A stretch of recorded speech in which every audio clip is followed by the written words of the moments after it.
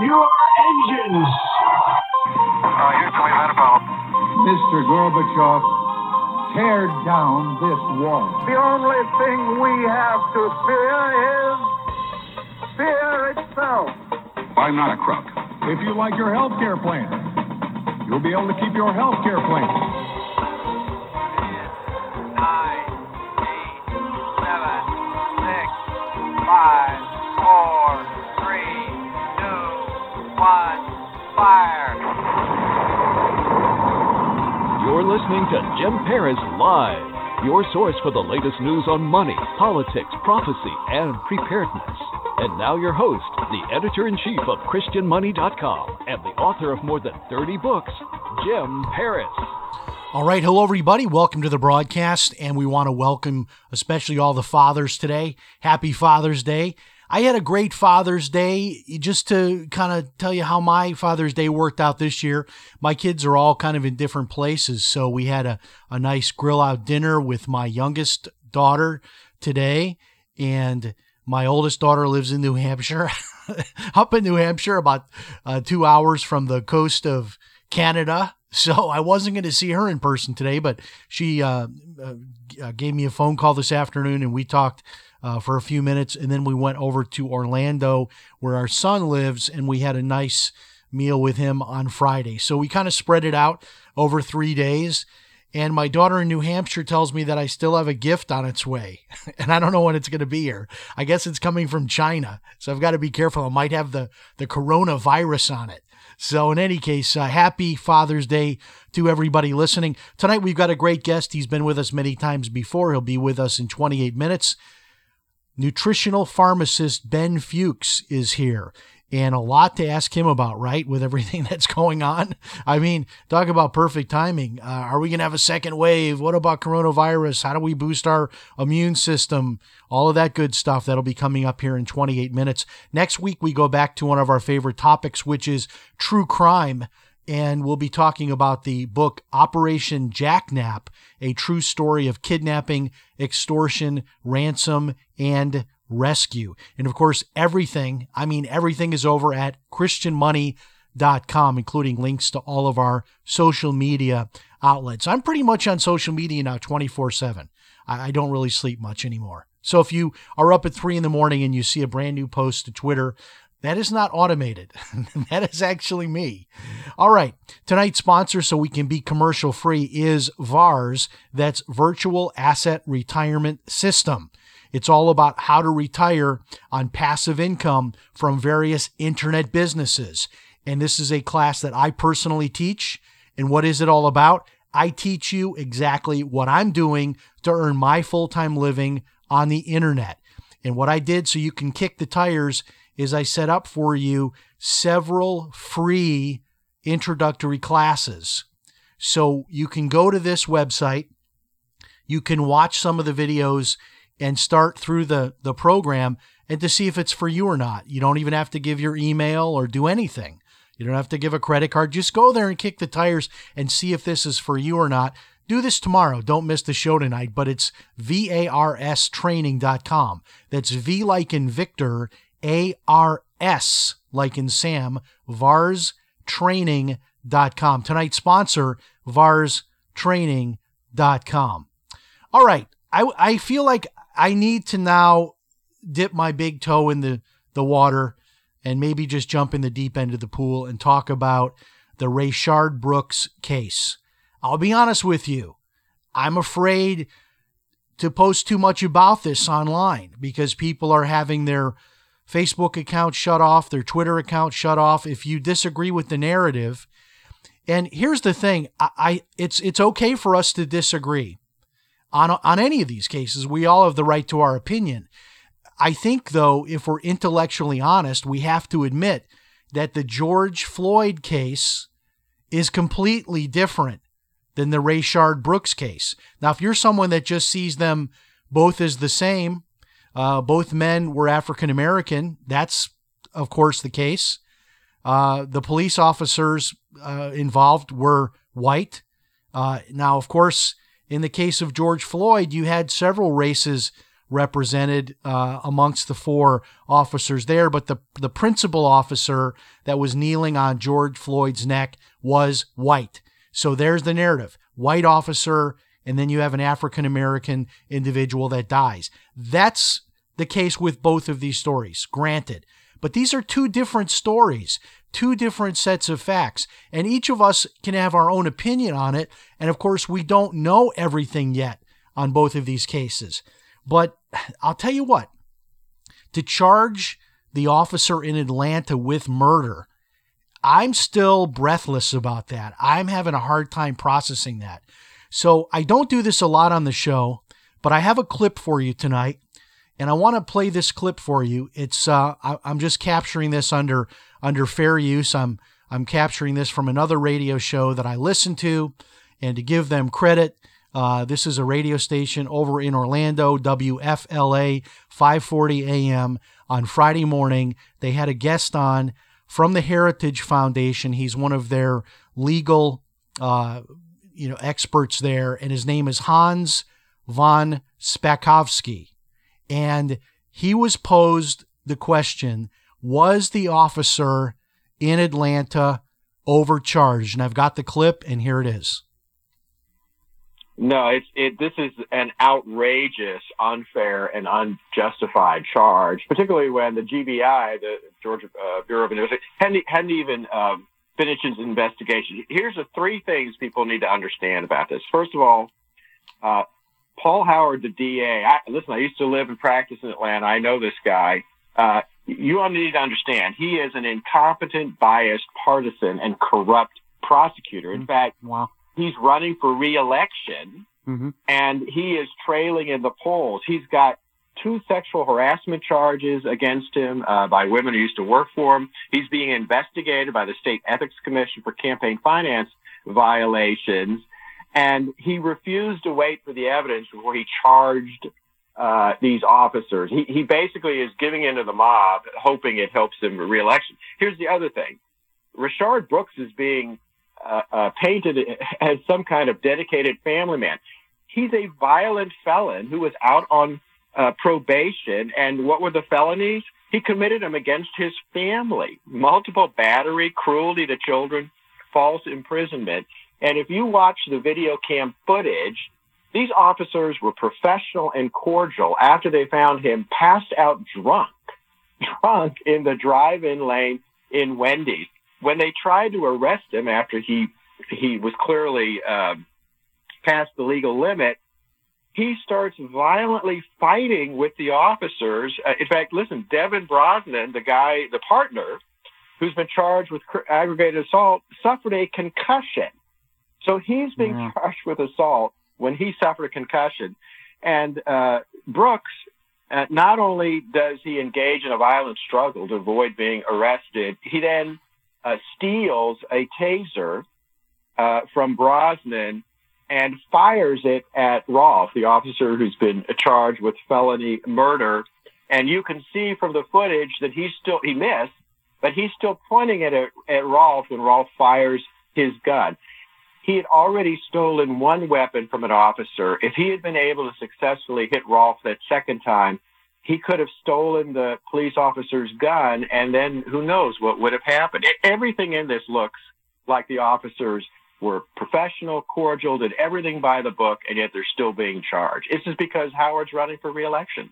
Wow, and there you have it. I'll tell you, I couldn't say it any better. And those are the differences in the cases. And one of the things that this gentleman from the Heritage Foundation really hits on is the context. This really gives context to the situation. Why did Rayshard Brooks resist? I mean, getting a DUI is not a good thing. It'll probably cost you about $10,000. I've never had one. My limit is usually one drink if I drink and drive. That's it. But you know, it's not the end of the world. It's not worth dying over, is it? I mean, it's not worth fighting 2 armed police officers, taking one of their tasers and pointing it at them and firing it at them. It's not worth that, right? Unless you understand the context of this. If you're headed back to prison to serve serious prison time because of this arrest, then it is maybe worth it to you. So this is why, I've been hesitant to come out and talk about this, to talk about the criminal record of Rayshard Brooks. But anybody can go online to Fulton County, to the courts there, and you can look up this guy's criminal record. Now, I know some of you are going to say, oh, because he had a criminal record, he can just be killed. That's not what happened. But this does give context to the situation of why he fought the police officers. And I do, how can you possibly allege murder? This police officer is facing potentially the death penalty if convicted of this murder charge. And what we're now hearing is that Atlanta police officers are calling in sick, missing their shifts, not responding to calls. We're really on the verge, we're on the precipice of a crisis among police officers. Because if you think about it, police officers put up with a lot of crap as it is.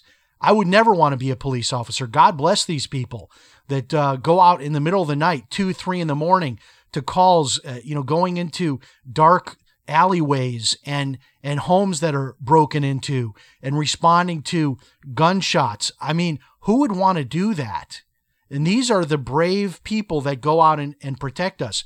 I don't know all of the facts of either case, but I did see the George Floyd video, and I did see 8.5 minutes of Derek Chauvin on his neck.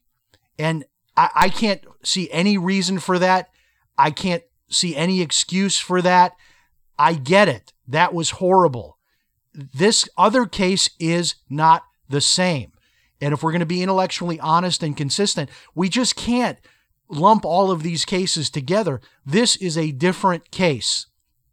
Obviously, there needs to be further investigation into it, but you heard just right there in the clip, the Georgia Bureau of Investigation had not even finished their investigation. I mean, normally if you're going to charge someone with murder, you would take weeks, maybe even months, to be able to do the groundwork, the investigative work to bring a charge like that. Clearly pandering to the mob. Now, this will blow your mind. If it's not bad enough for that Atlanta officer who was fired and now charged with murder, get this. His mother, he's a fairly young guy, so his mother's still in the workforce. His mother has been fired from her job as an HR director for a mortgage company there in Atlanta. So can you imagine what this has done to the family? So this young police officer, he's fired and charged with murder. And now because of the connection, because this is what's being reported. I don't know the whole story, but it's reported that the mother of the police officer is fired from her job because of all of this. Man, oh man. I mean, how can that possibly be fair? And then we just continue to watch the news here and shake our heads. The incredible indiscriminate destruction of monuments throughout the country. Just shameful, including a monument to Ulysses S. Grant, which I know that kids today don't get a lot of history training, but somebody needs to explain to them. That's okay if you're all for the Civil War, all the southern states, the southern leaders knocking down all of their monuments. I can understand that on one level. But then when you're knocking down monuments of generals from the North that freed the slaves, that I don't get. But I guess if you're not educated, I guess a statue, a monument, they're all just the same. You'll go out and desecrate Abraham Lincoln's memorial in Washington, D.C., which happened. I mean, these people, it's indiscriminate. And we have to also be intellectually honest to be able to differentiate between what is a protest and what is a riot that is crime. Burning down a Target, burning down a bank, burning down a CVS, breaking windows and stealing things. those are not protests. Those are crimes. And I'm telling you, this is just escalating. I don't know where this goes. I honestly don't know where the end of this is, but I read a shocking result of a poll today, which is that over 1/3 of Americans, get this, over 1/3 of Americans believe that a civil war is likely to happen in this country. I couldn't believe that, but then again, now that I think about it and I ruminate on that for a few hours, yeah. In fact, I posted that on my social media, and a lot of people weighed in and said, Jim, it's already on. We're already in a civil war. I mean, wow. That's a hard one to absorb as well. It just really is tragic where we're at. And then, when you look at the whole concept of this movement of Black Lives Matter, I'm with you with that. I mean, the idea Black Lives Matter, white lives matter, all lives matter, Hispanic lives matter, Asian lives matter. I mean, that's fine. And if you're someone of a certain race and you want to go out and promote goodwill for your particular race, that's fine with me. I have no problem with it. But then again, we become intellectually dishonest, right? Because if we look at what happened in Chicago over this Father's Day weekend, now this was a story from earlier today. So the weekend was not over because today is still Sunday, and this was reported this morning. Already, just over the weekend this morning, get this, 9 people dead, 56 people shot in Chicago. That was up until this morning. This is just for the weekend, over Father's Day weekend. And one of those dead is a toddler, I believe about 3 years old, 2 or 3 year old toddler dead. And most of these deaths are African Americans. But you will never see the CNN trucks there. You won't see the protesters there. And it's just a tragedy. And these are cities run by Democrats where this is happening. And I simply ask, if Black Lives Matter, then where are they after a bloody weekend like this in Chicago? And I wish I could say that this was an exception. But I mean, in the summer in Chicago, this is normal business. 50, 60, 70 people shot in Chicago over a weekend. And these are mostly minorities that end up being victims and die, and no one is marching for them. And you just wonder why. Because I think largely, I hate to say it, but I think largely these tragedies that happen with some of the police officers, which I think it's a tiny, tiny, tiny minority of police officers that are misbehaving, that are getting involved with police brutality and abusing their positions. But I think it's political to pick these narratives. White police officer, African American, who is either hurt or killed, and they pick these narratives, and they don't look at the whole landscape of the rest of what's happening with African Americans throughout our country. That's just my view on it. Now we'll shift gears and talk a little bit about Trump's Tulsa event. Now, here's what I understand going to air tonight. I've done a lot of research on this because apparently there was over 100,000 people that signed up to get tickets to go to see Trump in Tulsa. And this was a stadium that only held 19,000 people.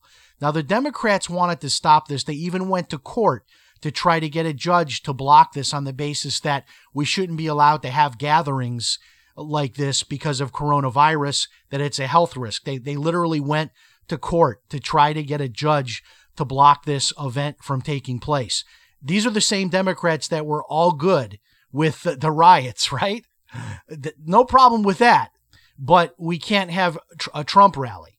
So what I understand going to air tonight is that there was somewhat of a sabotage that went on.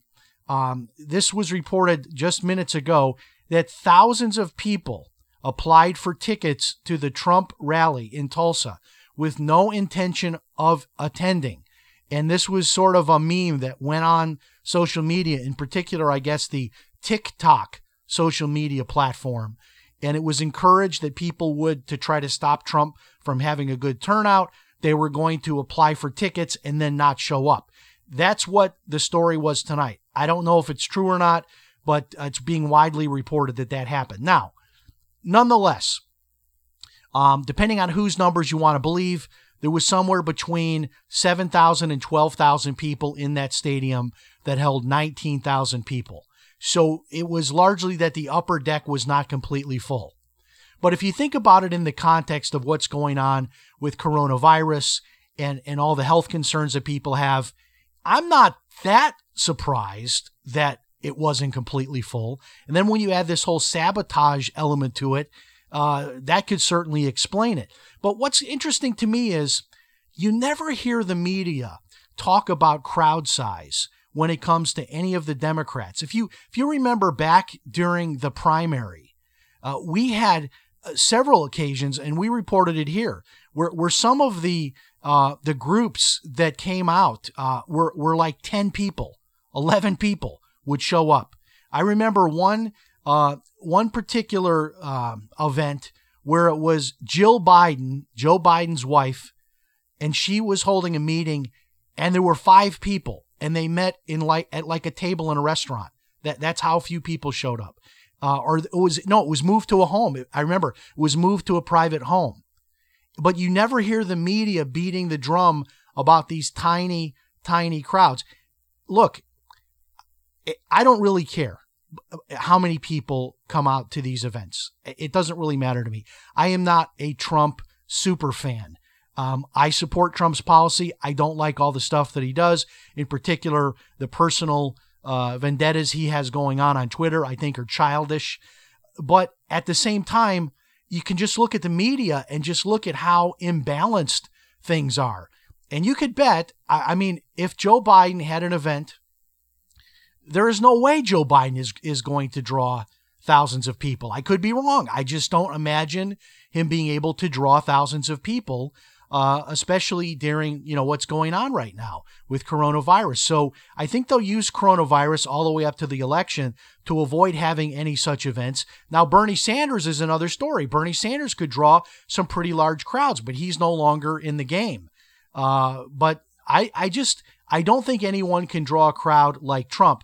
And the reason why I think the media is so upset about Trump's numbers that he draws and why they have to make such a big deal about what happened in Tulsa and not filling up that stadium is because what this really represents is what Trump calls and I call the silent majority. The polls say that Biden is going to win by 14 points. Nobody in their right mind believes those numbers. They're just not possible, especially just when you see what's happening right now. I don't for a second believe that it's going to be a 14-point blowout. But that's what the current polls are saying. But when Trump has one of these events and tens of thousands of people show up, I mean, some of these people were living in their campers, living in tents 5 and 6 days before the event to be able to get in. What the problem is with the media is this, they can't explain this in the context of Biden supposedly leading by 14 points. It just doesn't fit the narrative. And apparently social media, it says here, social media was left stunned after Trump calls the coronavirus Kung Flu. Let's just be honest. Trump is, I think we could say he's maybe a third stand-up comedian. One-third stand-up comedian when he does these things. But he says Kung Flu. So I guess we're not supposed to link the coronavirus to China, and Trump was having some fun with that. People are upset. And then this bizarre story. I'm telling you, this one absolutely shocked me. I could not believe it. Dan Cathy, who is the CEO of Chick-Fil-A, said this week that whites need to shine the shoes of African Americans to win a pardon for our shameful oblivion, shameful oblivion to being shamefully oblivious to racism. So there's a video, there's a picture, you can see this online, of Dan Cathy, the CEO of Chick-Fil-A, actually shining an African-American man's shoes. Now, if he wants to do that, I have no problem with that. I don't feel called to do that. I don't see any reason to do that. I think that, I'm signing up every day for the vision of Martin Luther King, that it's just a colorblind society. And that's how I live. I don't view any of my African-American friends any differently than my friends that are white, than my friends that are Asian, than my friends that are Hispanic. We're all human beings. I don't understand why we have to keep making such an issue out of this, because I believe it divides us. It doesn't bring us together to keep bringing these things back up again. So what's happening now on my social media, I'm just being straight with you. I've got a ton of people saying that's it, they're done with Chick-fil-A, which I found to be surprising, because Chick-fil-A has been, an upward, an upstanding member of the community. They close on Sundays. They stand up for Christian values, all of that.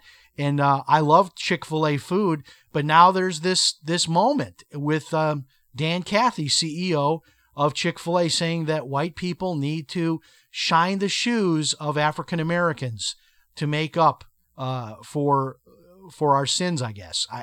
And people are furious about it.